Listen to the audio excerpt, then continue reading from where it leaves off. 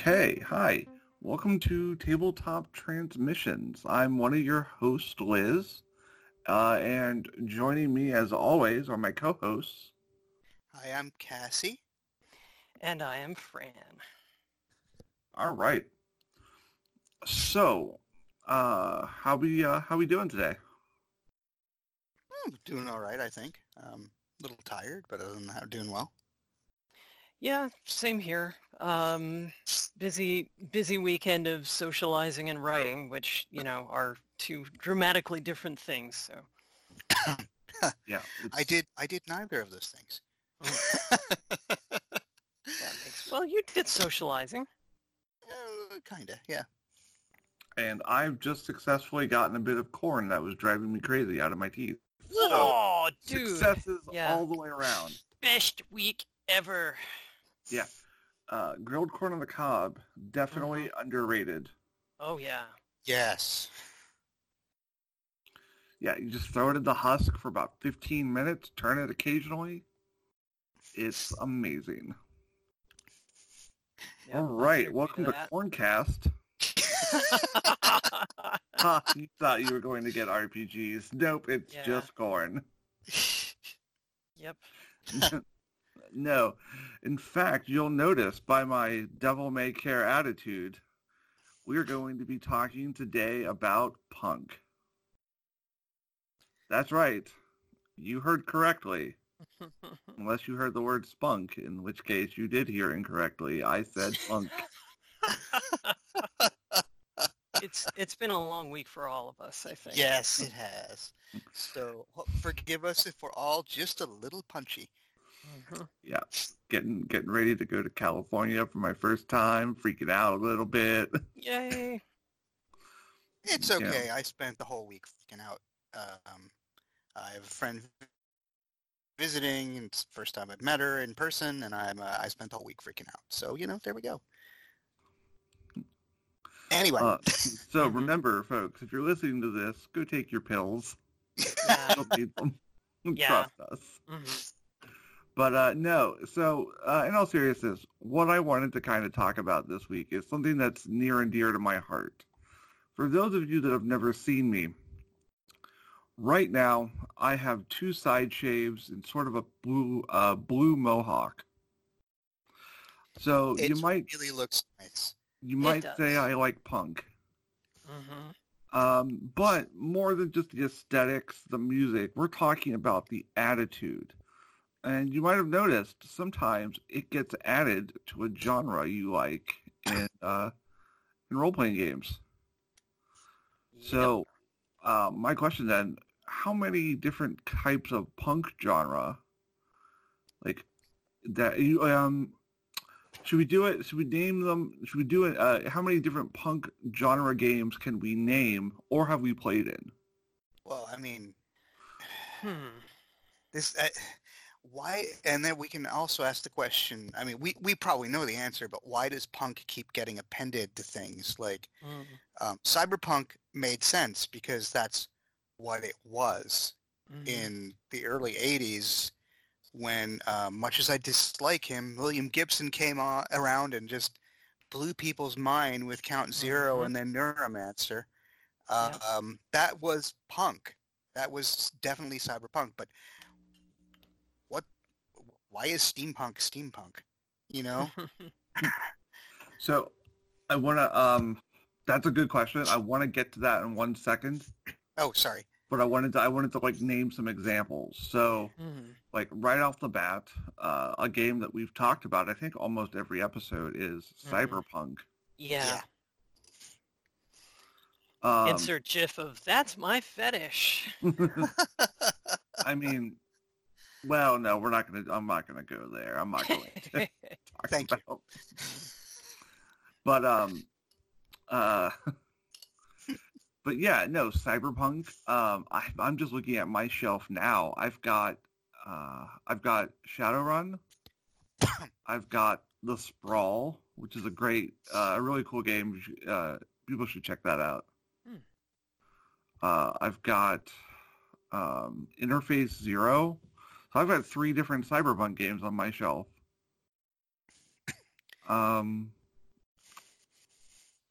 But okay, so then what are some other appendage punk genres? Like, well, we said What? steampunk. There's steampunk. There's, what is it, technopunk? I've heard that. Technopunk? Not entirely sure what that's Okay. supposed to be. There's steampunk. There's diesel punk. Diesel punk? There's diesel punk, yeah, which Yeah. is more of a 50s, everything has an engine, anything can be made better with motor oil kind of an attitude, 40s, okay. 50s. Like Sky Captain, The World of Tomorrow. Oh, Mhm. got it. Yep. Well, okay, so that's diesel punk, not steampunk. That makes Right. sense. Yeah. Yeah. Mhm. Yeah, exactly. And, there's bleed over all over the place. There's various sort of post-human games which I think qualify even though they don't necessarily have punk in the name. Post-human games and settings, things like that. And there's something that at least in the literary world has been showing up a lot, which is the term hope punk. Yes, I have heard that. I've Which- heard that.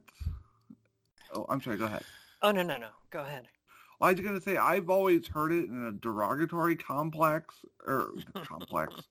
derogatory context. Mm-hmm. Like someone like, I don't know, I said some reply guy. I was talking about the new Miss Marvel, and some reply guy just chimed in, oh, that's hope punk. Get out of here with that. What? I love reply guys with their sad little lives. I'll just be over here being happy. I will tell you though, cyberpunk is hope punk. Honestly, to me, to a certain extent, the idea of hope punk is it's kind of a I've completely lost the ability to find words, but it basically duplicates the meaning because the whole idea of punk is it's the software tester attitude. Yeah, everything is completely broken, but it can be fixed. As opposed to nihilism where it's like it's all screwed and there's no point. Punk is all about point out the problem, kick its teeth in, and then find the next problem and go stomp on that. So the idea is no matter how hard they grind us down, we will get back up. We will find a way through. We will fight through. I like that a lot. In fact, there's a really interesting game from, I think it's UFO Studios called Legacy. And it's all about rebuilding. It's powered by the apocalypse, and it's rebuilding in a apocalyptic society. It's interesting. A big one we're missing, and one that I kind of wanted to delve into a little bit more is Gothic punk. Oh. That for anyone Yeah. who's been around a while, that's a loaded term because I think they know what we're talking about, and that would be Old World of Darkness. Mm-hmm.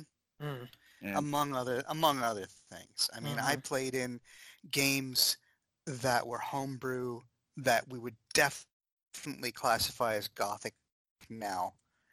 I think. Like Fran and I were talking last week about this campaign we were in, the Kitty campaign.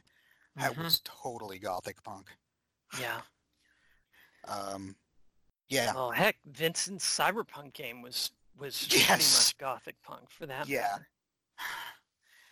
matter. are you talking about the Vincent I think you're talking about? Yeah, we're talking about Vincent Baker. Yeah. Oh my Yeah. god. Just He's- again. I mean, it's just yeah, so funny because to me he's still this guy. Yeah, he's a golden retriever who writes and runs games. I mean, and here I am starstruck and just wanting him to like, oh my god, he's like a quarter of my bookshelf. He's He'd I be mean thrilled. He really would. in all seriousness, feel free to follow him on Twitter and just say, hey, he's a really, really sweet guy.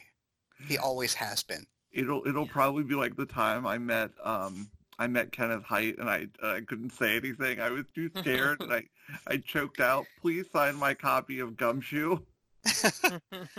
Well, I can say, Yeah. hi, Vincent. This is my friend Liz. She's a big fan. Yeah. Oh, no. Just like seriously, I've turned beet red. Yeah.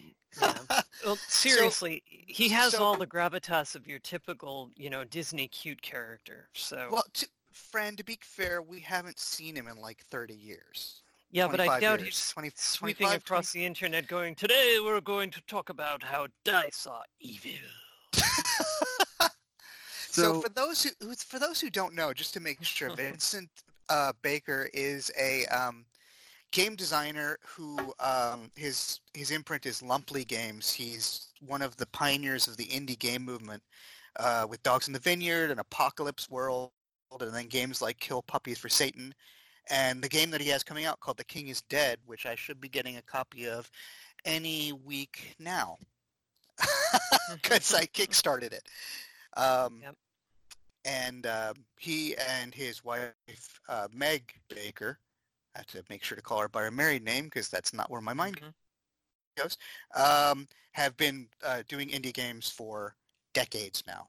I mean, they were starting to screw around with stuff back in the early 90s when I knew them and hung out with them. But yeah, Fran and I went to college with them. So yeah.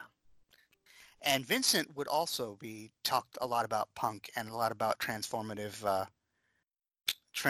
gaming, because I think honestly a lot of Apocalypse World, not the game itself, but some of the philosophy could definitely be traced back to Cyberpunk in some ways. I played the original Cyberpunk with Vincent. So, since we're talking about Cyberpunk, I want to talk about capital C Cyberpunk, the game, here in just a minute. But I know you two are huge fans of Cyberpunk. I want to talk about for a second my favorite Cyberpunk game. Sure, Shadowrun. Yeah, Shadowrun. Yeah. But I feel like Shadowrun maybe doesn't do the best job of being. Well, let's explore this a little bit. First of all, because I'm getting ahead of us, what is punk?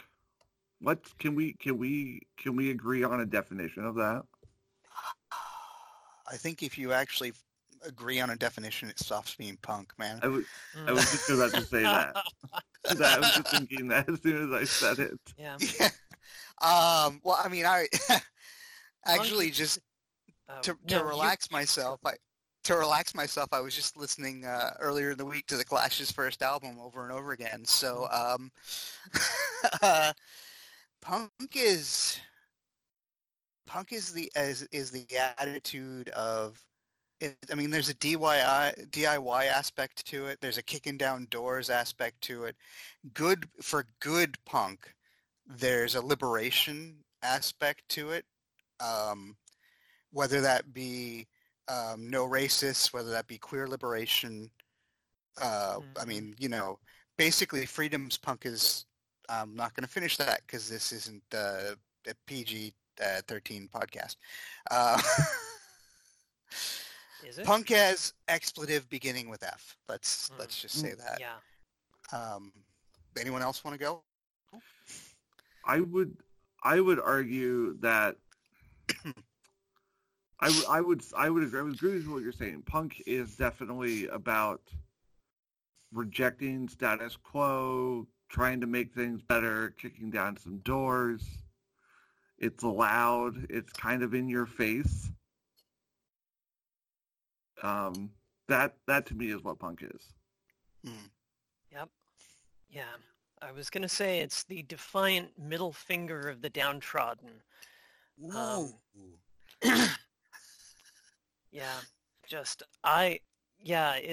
It's what was the Captain America quote? Sometimes when the whole world looks at you and says, move, you have to look back at it and say, no, you move. That to me is definitely the punk attitude. I think Captain America would probably hang out with punks. Yeah, I kind of think Jesus would too. I don't think most of Jesus's fandom would really like him all that much. No. Let's not.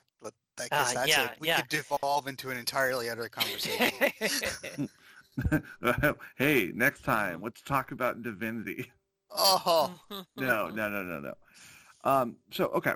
I think we've got some good, solid understanding of what that is. So, in our case, we're talking about cyberpunk.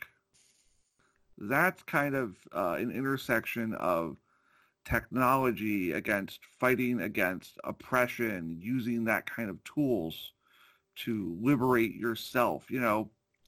I've kind of always been drawn to street samurai characters because shockingly, a trans person likes the idea of hacking their own body.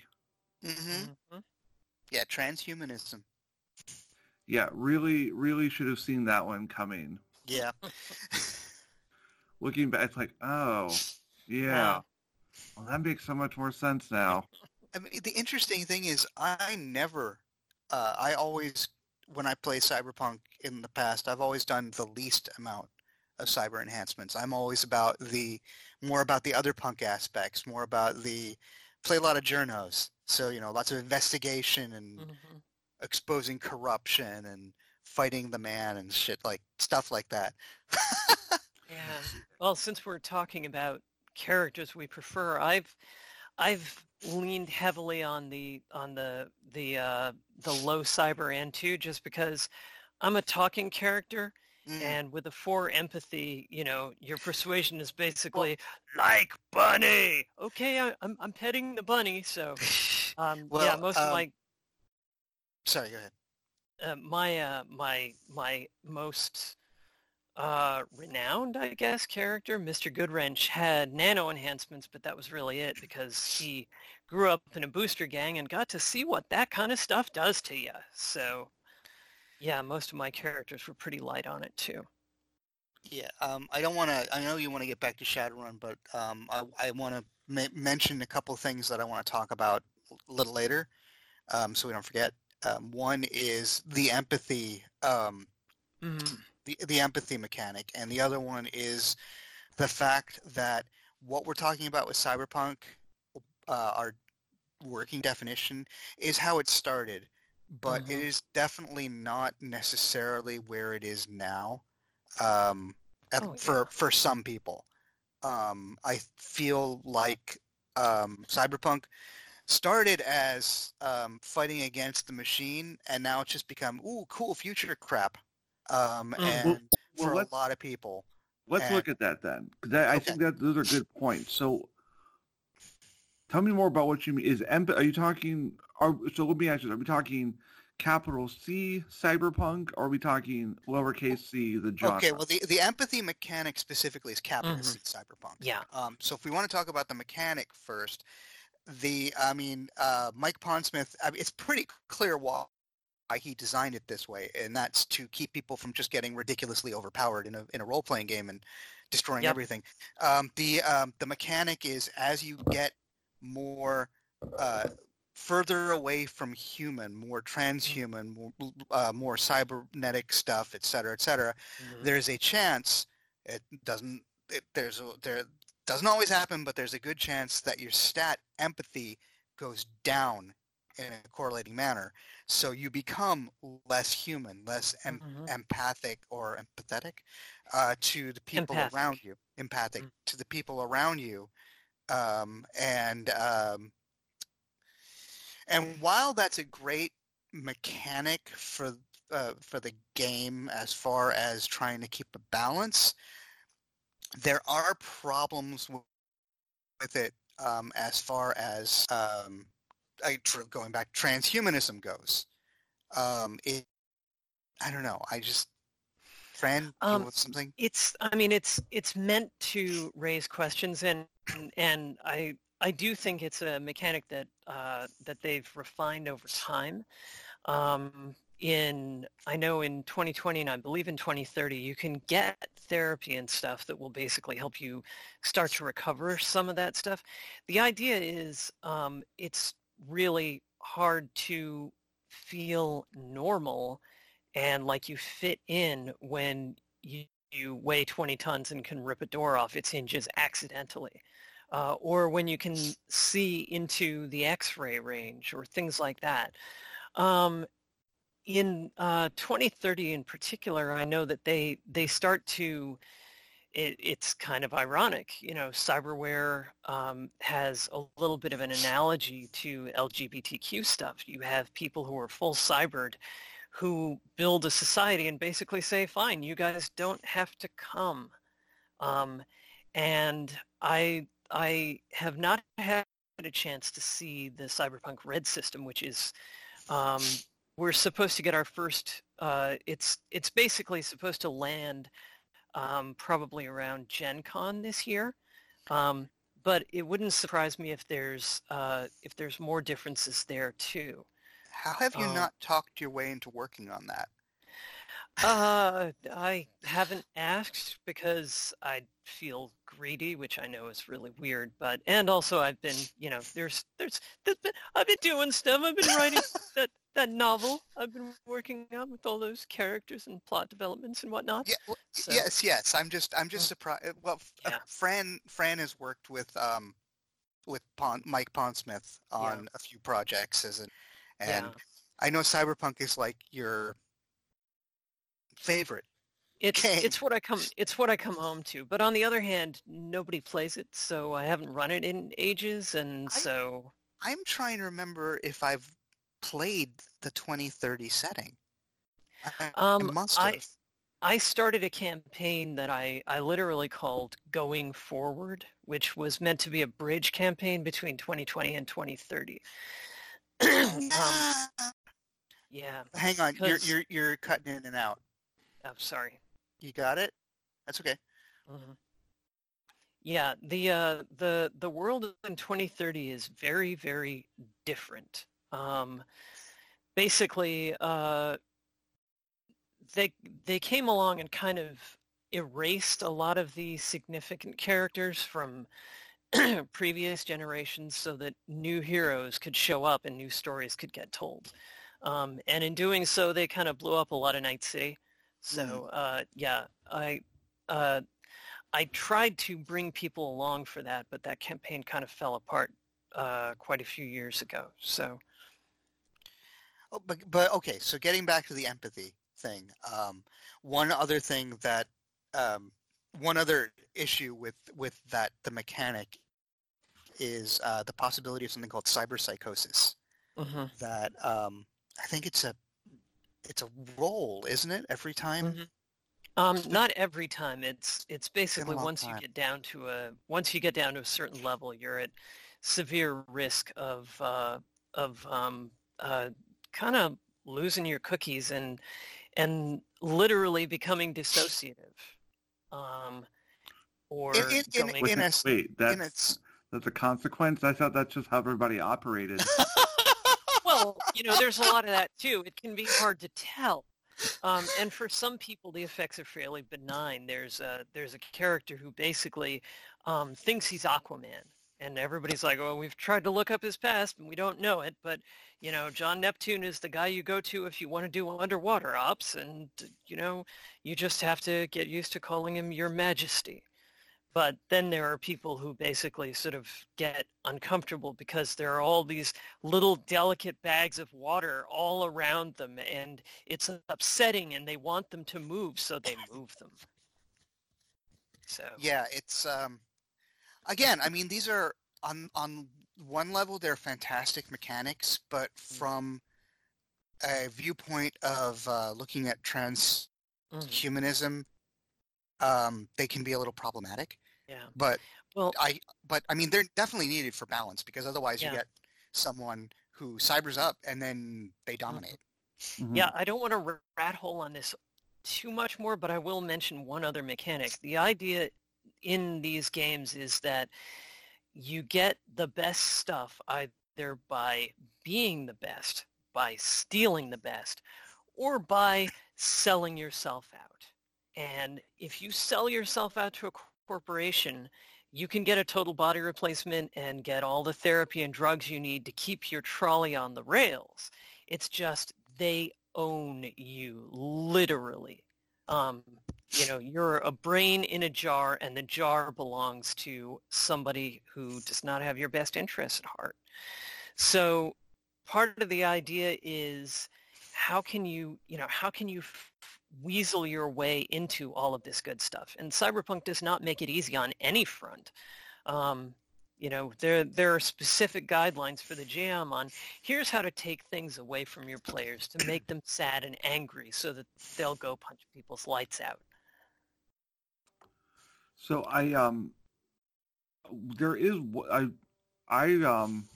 sorry, brain. I really like this game called The Sprawl. It's cyberpunk. It's powered by the apocalypse, but it does a very, very good job of handling cyberization, things like that, from kind of an LGBTQ lens.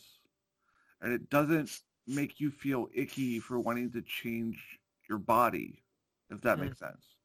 Yeah. It's handled very well. I can't recommend that game enough.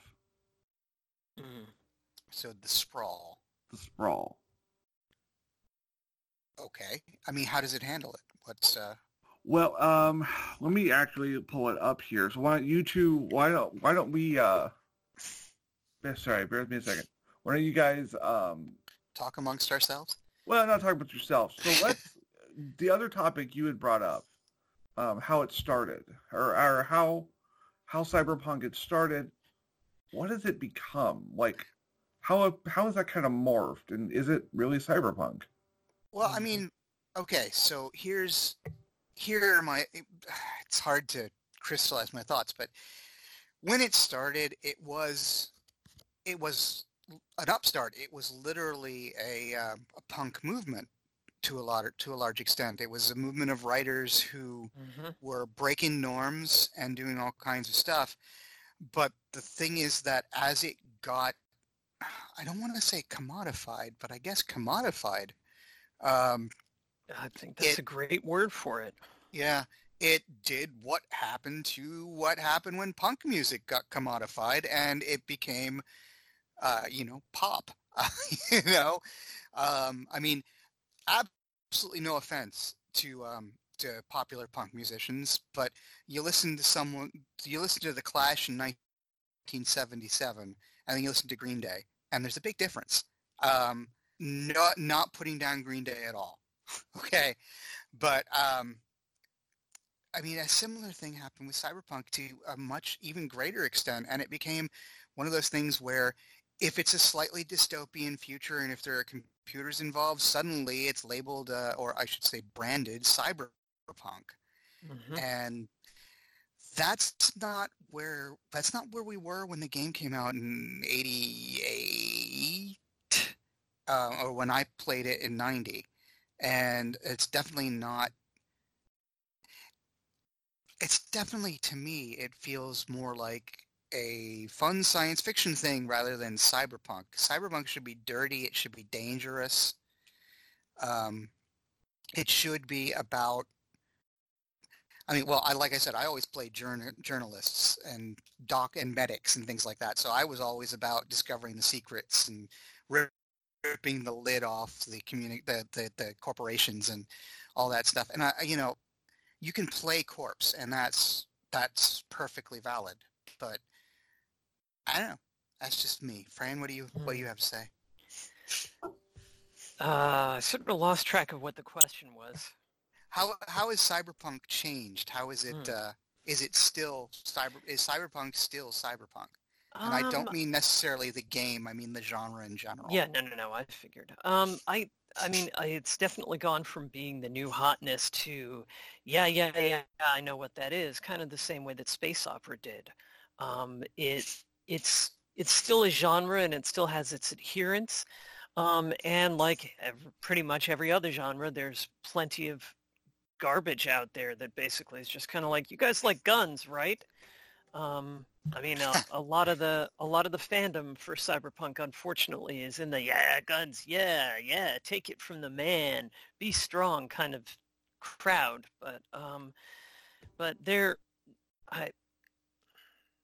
I don't know, the cyberpunk that I care about tends to be of the more interesting, what actually are humans? How do we survive in a world where people own everything? How can you be a dandelion that grows into the cracks in the sidewalk and actually finds water and nourishment in a situation like this? And how can you fight back and destabilize and break the sidewalk up so that there's more ground for everybody? I was going to say, have either of you ever read Richard K. Morgan, the Takashi Kovacs novels? Nope. I've heard about them and I've meant to, but they're, number 15 on my list of 10 things I've got to read this week pretty much every time. No, I got you. I'm just going to say I am horribly ill-read when it comes to modern science fiction.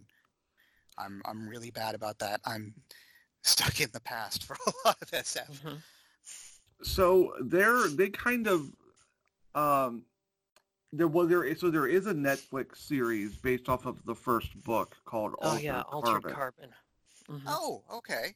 Yeah, I've heard of that. And I think Richard K. Morgan does a good job of presenting new cyberpunk. I think he's kind of walking, and now bear in mind these books are many years old now. Mm-hmm. I think they came out like 2012. Mm-hmm. Yeah, that sounds about right. But he does a good line of this. Okay, the system is corrupt. It's terrible. We're trying to work in it to not die. At the same time, get as much as we can and not have to deal with them. Mm-hmm. It's all three books. Kind of the third book, I think it's the most cyberpunk, because it deals with the main character having to fight a copy of himself. Mm. Huh, whoa! But a younger version of him that has not learned the lessons. Isn't there a movie out with Will Smith coming out that looks a lot like that? I remember seeing the trailer before I saw some movie. Mm-hmm. Yeah, but I mean, CIA assassin thing, not like a cyberpunk thing. Yeah. Sorry. Yeah, I think there is, but my kind of, I think in some circles we're moving away. But, I think you're seeing more LGBTQ folks, weirdly enough, in like erotica, cyberpunk. It's kind of one of those things you stumble down a rabbit hole and you're like, huh, that was really good cyberpunk. I don't know what I just read, but that was interesting.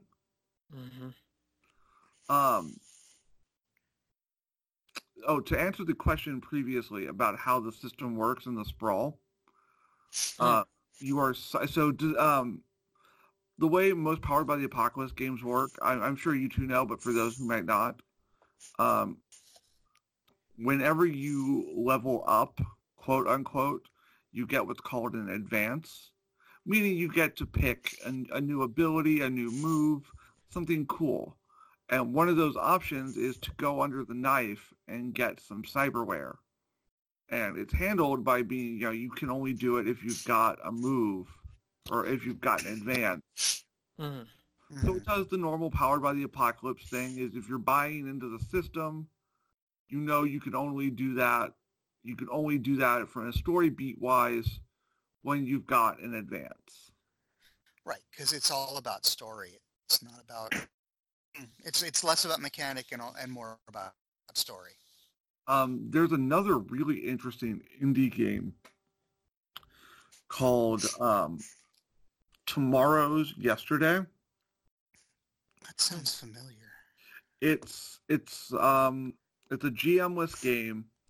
In fact, you can swap characters beginning of scenes, and your objective is to pretty much get out. Like whatever you're trying to do, you're trying to leave the story. And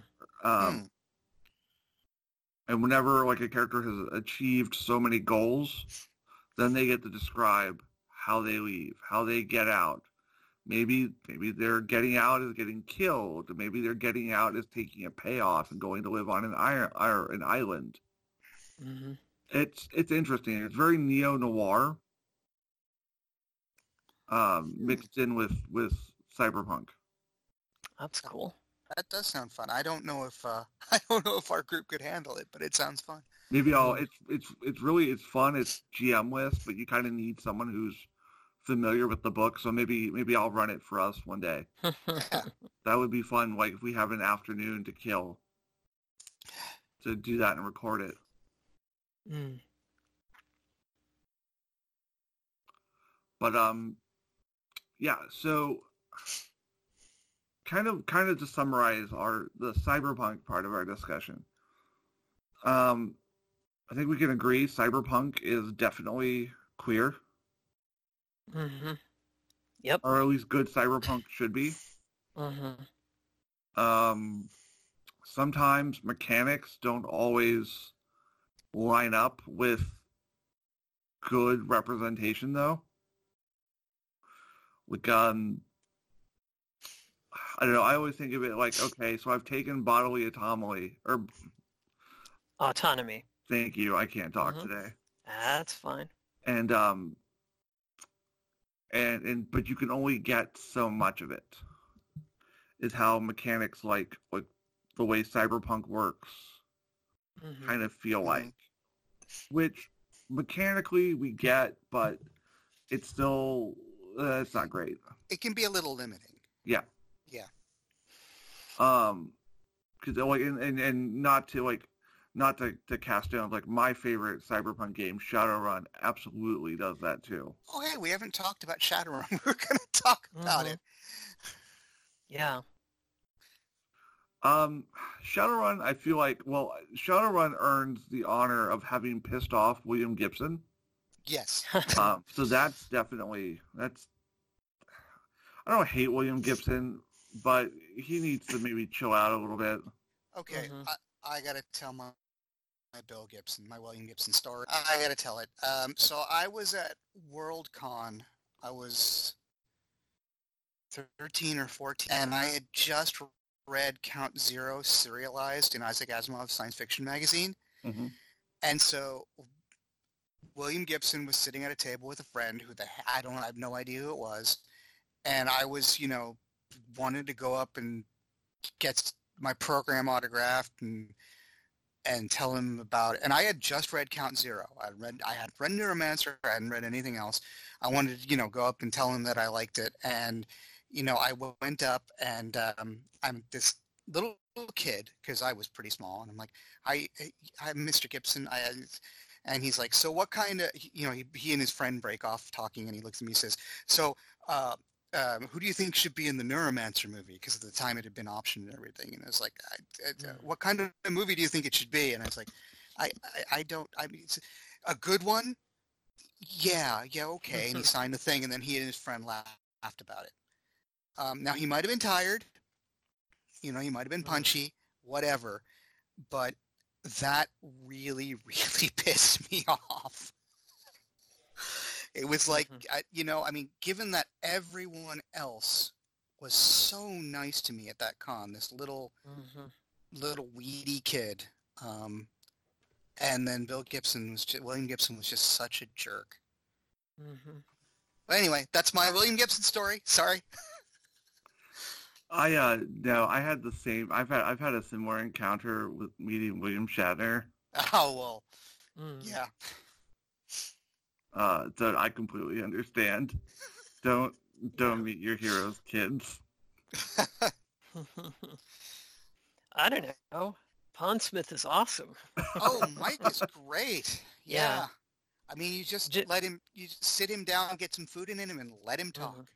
Yeah, I think the best thing to say is those people that you really look up to are people, and they're just like the people you meet on the bus. Some of them are really awesome, but talent does not necessarily mean great personality.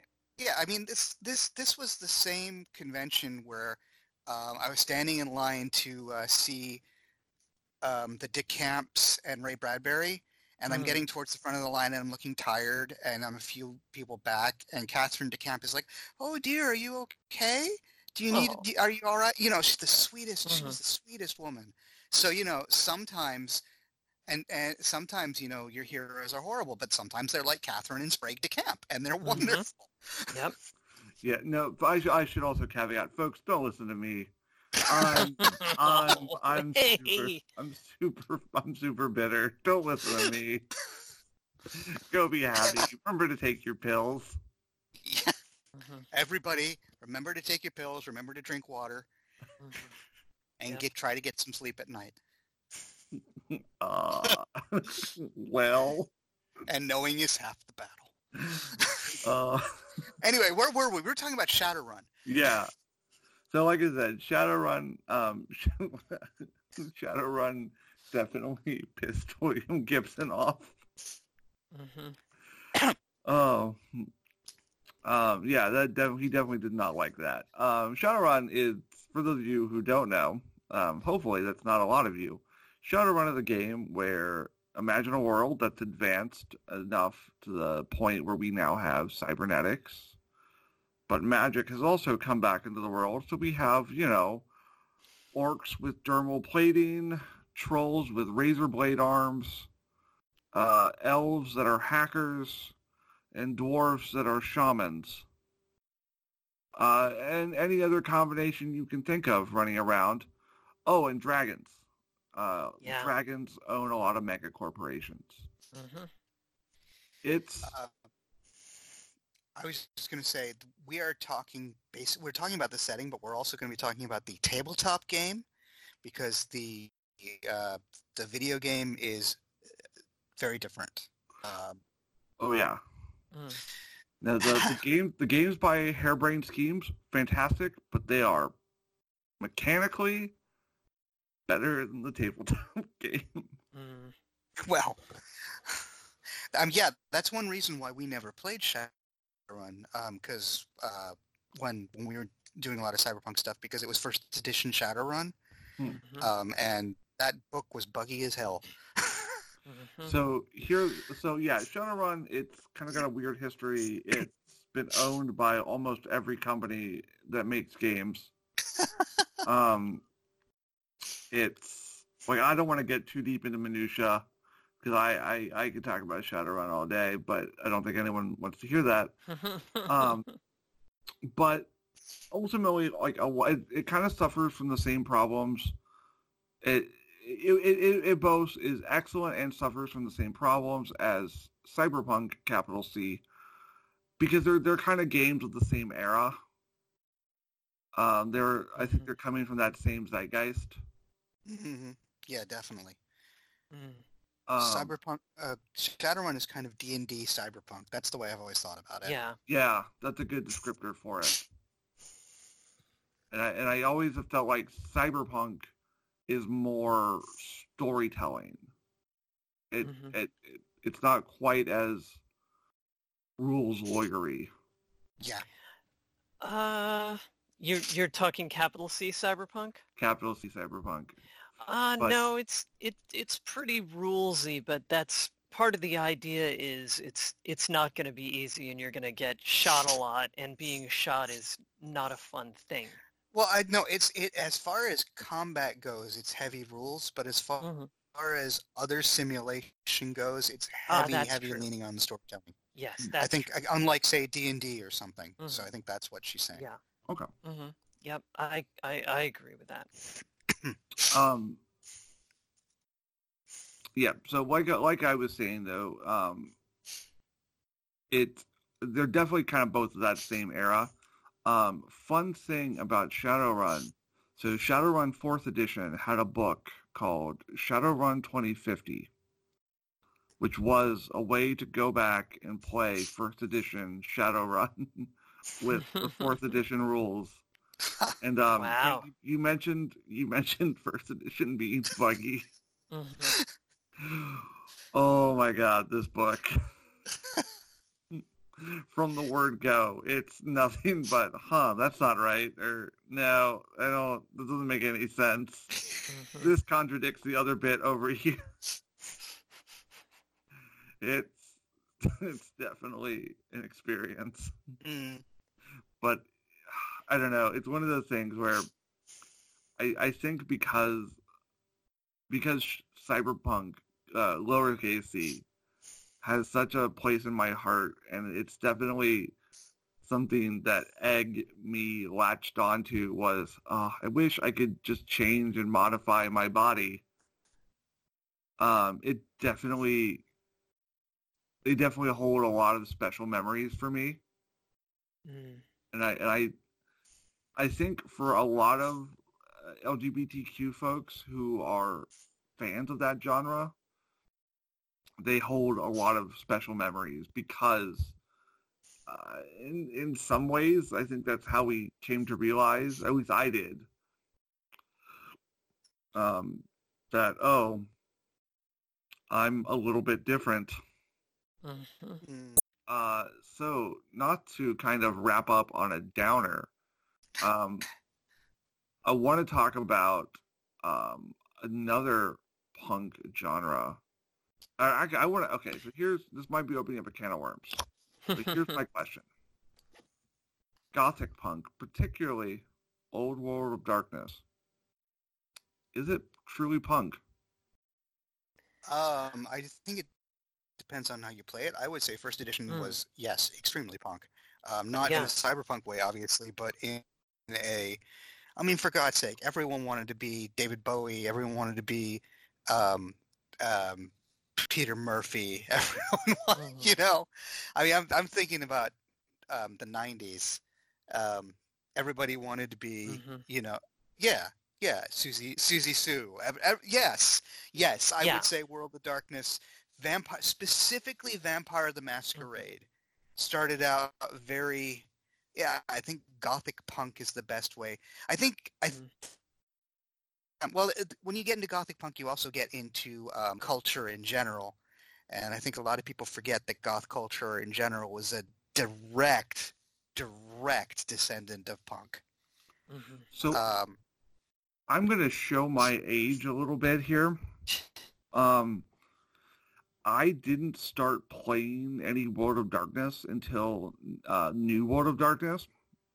It wasn't until much, much later that I kind of have gone back and looked at the old material. mhm. My favorite is Werewolf. Well, Werewolf, I mean, okay, so I didn't play Old World of Darkness. I had lots of friends who played it. I was adjacent to it a lot. Mhm. Because I thought the people who played it, I thought they were kind of pretentious, which, let's be frank, they were. But we were also 20. So I remember when Werewolf came out and people were excited about it because it had such a different feel than Vampire, the Masquerade. Mm-hmm. But yeah, I'm trying to think. I think most people were excited because they got to be feral. See, the way I've always looked at it is, Werewolf is a game about being an eco-terrorist. Mm-hmm. And so that's and their main one of their main opponents is a corporation. So I've always sort of looked at it as punk. However, it kind of gets a little fashy. Yes. Yeah. Yeah. Which is you read deeper and you're like, oh, And that's and that has been a significant problem with the new Werewolf game. yeah. But yeah, I mean, let's the elephant in the room. The New World of Darkness has had some tremendous issues because the owner, not the licensor. Again, I don't want to say Onyx Path is responsible for this, but the owner, whose name escapes me. Do you Swedish guys remember? edgelords. Well, that's not their name. That's what people call Yeah. them. But Well, that's this Swedish company and some of the stuff that wound up showing up in the game, and some of which Onyx Path was actually forced to use because of the terms of the license, and I think they've now stopped doing it, was really problematic. Yeah. And it's, yeah, I mean, I would say that the newest version of World of Darkness is moving further and further from the punk idea, and more towards, I don't want to say fash, but you know what I mean. Yeah. Yeah. The kind of skinheads that real skinheads used to beat the crap out of when they came around the clubs. Yep. I've just heard a lot of bad things, and I've read a couple of bad excerpts. And I know the most egregious stuff got excised, but it should never have been there to begin with. Yeah. But all right, you know what? I'm sorry. No, it's okay. I lied. I just brought us right back into another downer. Oh, no, that's fine. No, but I mean, the original World of Darkness and the majority of the people who play World of Darkness is another major queer touchstone for a lot of role players. Not me, but a lot of role players.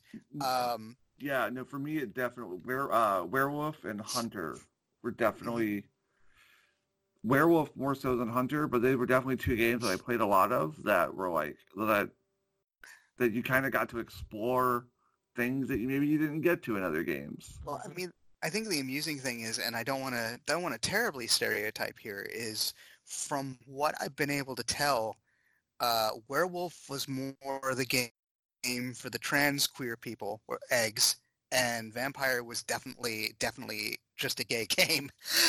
What was okay? What do we think Mage was? I have no idea. By the time Mage came out, I remember when Mage came out and people were like, "This sucks," but I didn't really have anything to do with it. I love Mage too. So I don't know what I'm curious as to what people think that says about me. Well, like I said, I remember at the time because it screwed with the world, as I recall. Like, it changed a lot of stuff, but I don't remember any details. Do you remember, Fran? No, I did Vampire for a while, and then I lost the group that I played with, and ran a couple of games in college, and it just kind of it was definitely in the phase where lots of people were sort of wandering about in trench coats, being shady at Vampire games, and I sort of was like, this is not really a great look, so I kind of fell out of the community right about this time. It was really beginning to flourish, apparently. I think it means maybe I just smoked too much in college. I'm really thinking that might be what it means. Well, I mean, let's. I mean, what I think the old stereotype from back by the early to mid 90s was people who play Vampire are terribly pretentious. People who play Werewolf are feral jocks. But I don't know if there is ever anything about May. It went, and the fairy one. Oh, Changeling. Changeling. I remember people having issues with Changeling too, but I don't remember any of the details. I could talk about Changeling forever. Also I want to, shout out to my mom who listens to this. I didn't smoke in college. I have no idea what that other person was talking about. Yeah. Hi, Liz's mom. We love you, Liz's mom. But all right. Like I said, I could talk about Changeling, but we should do an episode on. We should do a post-mortem on World of Darkness at some point. Say a lot. I'll just send you 2 copies of books. Yeah, this is definitely something that you guys could talk about because, like I said, Vampire. It just felt very pretentious to me, and I kept away, and that's my fault. That's my failing. But we were like, we play D&D. You know we play Cyberpunk. What I'd really love to do, the RPPR crew, they did this with Fake Hells. They read excerpts of the books to her, and got her reaction. Someone who's never had anything to do with this.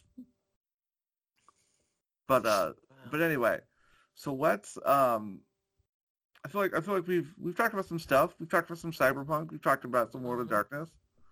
I think the only thing we can all agree on is fight the power. Yeah, pretty much. Whatever you're doing, if you want to make it punk, you throw an evil corporation in, and you say, "Go dismantle that." That's something I wanted to talk about. Yeah, the fact that you can make any game punk. You can make. You just it's an attitude. It's totally, and it's not doesn't necessarily have to be a corporation. You know, I mean, like I have a character in a D&D game that definitely has a punk attitude. He has been forced to be the emissary of the gods, and he hates them. He hates them. He is willing. He has to do their bidding because he has no choice. But he will do everything he can to do what he thinks is right and fuck them if he can get away with it. Oh God, we haven't played that game in a long time. I miss that guy. Yeah. I miss Cobb. So you can inject punk into anything. It's an attitude, and as long as your table's cool with it, as long as your DM's cool with it, as you know, because my DM at the time for a little while didn't get it, and she was like, "You can make another character. Are you just really not happy?" And I was like, "No, this is the character. This is great." So you can do it. I did that in D&D. You can do it in bunnies and burrows. You can do it in anything. Oh, now I want to play a bunny that wears a leather jacket with spikes. I want to know how the bunny got the leather jacket from the cow and then tan the hide. I guess we could think about Mouse Guard as far as that goes. Yeah, it might be more Mouse Guard. Yeah. So let's kind of move on to shout outs. What are we really digging this week? All right. I know I've mentioned this before, but I'm going to say it again. Yesterday, I finished season 4 of Star vs. the Forces of Evil. Ooh. And, oh my God, this is it. It's a children's cartoon. It is so much better than it has any right to be. It is so much more emotional, deeply emotional. The plots are just fantastic. I mean, in the literal sense, they are in fact fantastic, but also they really work well. The character and character development over the course of the series is extraordinary. And one of the things that I love is it really doesn't take long. It's really probably, halfway to 2/3 of the way through the first season before you realize that the Forces of Evil is kind of a fungible concept. A malleable. I mean, there are some villains that are really villains, but for the most part, yeah. It's a lot less clear cut after everything's been established, and it just gets better and better and better. It's 4 seasons. It is, I believe, on Hulu, although I did not watch it on Hulu. And a lot of it's up on YouTube illegally, and elsewhere, which I'm not going to talk about. And reruns are on Disney XD, and I would recommend it to everyone. Sorry, yeah, a little long. No, that was good. If you're digging it, it's on my list of stuff to check out. Like I said, right now I am finishing Agents of S.H.I.E.L.D., but then once that's done, something nice and light sounds good. But, Fran, what are you digging? Let me see. What am I... Or I should ask, what have you had time for this week? Yeah. I'll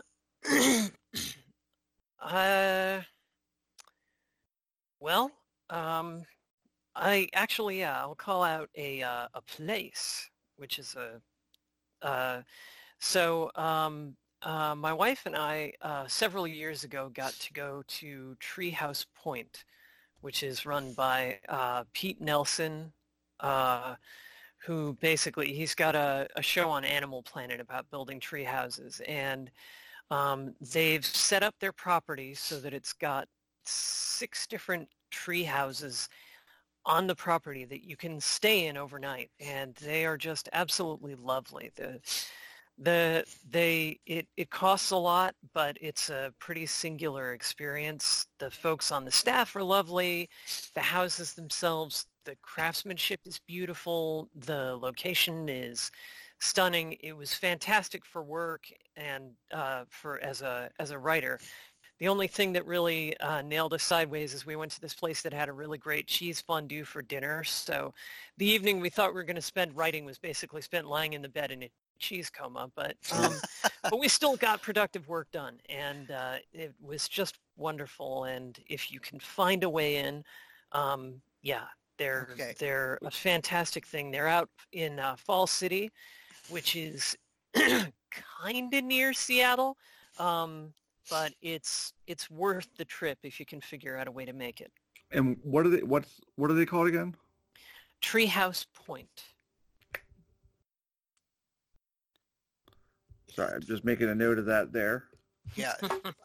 Fran and her wife have stayed there several times, and each time I wind up being a little jealous. Just twice. Just twice? Okay. Yeah, just twice. So I guess I feel bad. I want to shout out the two things. Go for it. One, you run this show, so no, it's a team effort. It's a team effort. One is I accidentally got my girlfriend addicted to Pokemon Go. Oh yeah. And then I got her. It was her birthday the other day, and I got her a Switch and Let's Go Eevee. And playing that together is the most fun. It's so good. And you also cooked her a really nice dinner, and were lovely, and that was a lovely picture, the two of you. Oh, I'm just saying. But I can say it's a fun Pokemon game. It's really cool when you throw Pokeballs together. It does this really cute animation when you catch them. It's so good. And it's fun because it's a remake of Pokemon Yellow. And that's a game I played when I was a kid. So it's like I get to act like tour guide as we're going through it. It's like, oh, that's this place. It's just fun. And then the second thing I want to shout out to is where I am going to be next week. I am going to summer camp. I'm going to a summer camp for queer women called A Camp, and I am beyond excited. Yeah, that's awesome. The theme this year is homecoming. So each camp or each cabin is like we're different high school. So we are complete with mascots. We are the fighting alpacas. Not the fighting llamas, as I have been corrected. And I keep saying, and we might just end up being the llamas if I can't remember. But yeah, I even have, and then like the Sunday night, there's going to be a dance. So that's going to be fun. I have a cheerleader outfit. Oh my gosh. I got a Riverdale. Oh my God. I found a Riverdale cheerleader costume. That's awesome. And then we may have ordered pom-poms. Oh wow. Jess has got to take pictures of this. Oh, there's going to see this. There's going to be plenty of pictures. My therapist, when I told her, she was like, "Oh my God, you've got to take pictures." In fact, my entire support group just kind of dropped their mouths. And I'm like, they're like, "You're going to do what now?" No, it's a really good time. It's run. I don't know if you all ever read the website Autostraddle. I've heard of it, but I don't read it. Yeah. It's a cool website. It's a lot of articles aimed at queer women and some non-binary folks. It's fun. It's good, and it's run by them. And it's going to be out in California, so I'm going to be out there for the first time ever. Wow! On a plane for the first time. Oh my gosh! Oh wow! Do you have direct flight? Direct flight. Yeah, we're flying out of DC right into LAX. Okay. Well, good luck. Have fun. Wow. Yeah, it's gonna be a good time. I guess we should probably note that we're probably not going to be recording an episode for next week because Liz is be a little busy. Yeah. Yeah. Liz, unfortunately, will be a little jet lagged by the time I get back. Yeah. We will be back till Monday evening. So unfortunately, no episode next week. But I will make sure the Twitter account might be posting pictures. So Okay. at least you all get to see me in a cheerleader's costume. Oh. It's gonna look great.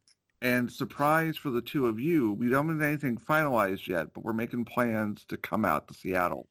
Oh, that's great. Woo! Definitely when we do, hanging out with you all is going to be on our list.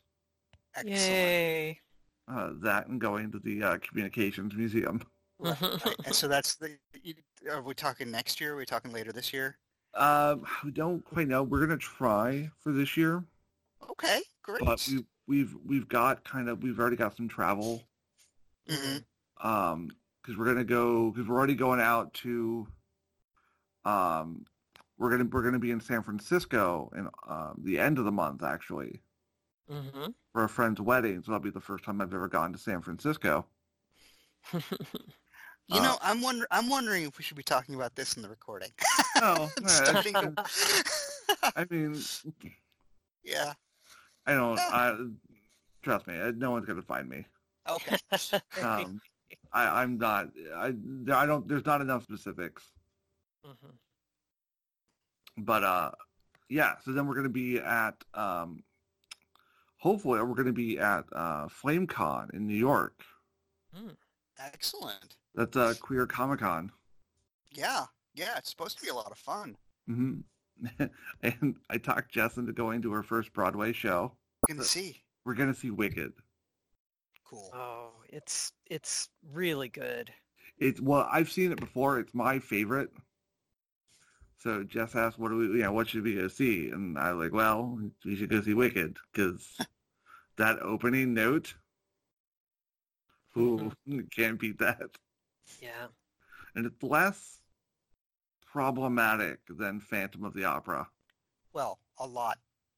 I mean, it's hard to get more. Well, you could get more problematic than Phantom, but yeah. I mean, didn't Charlie Sheen do a Broadway show?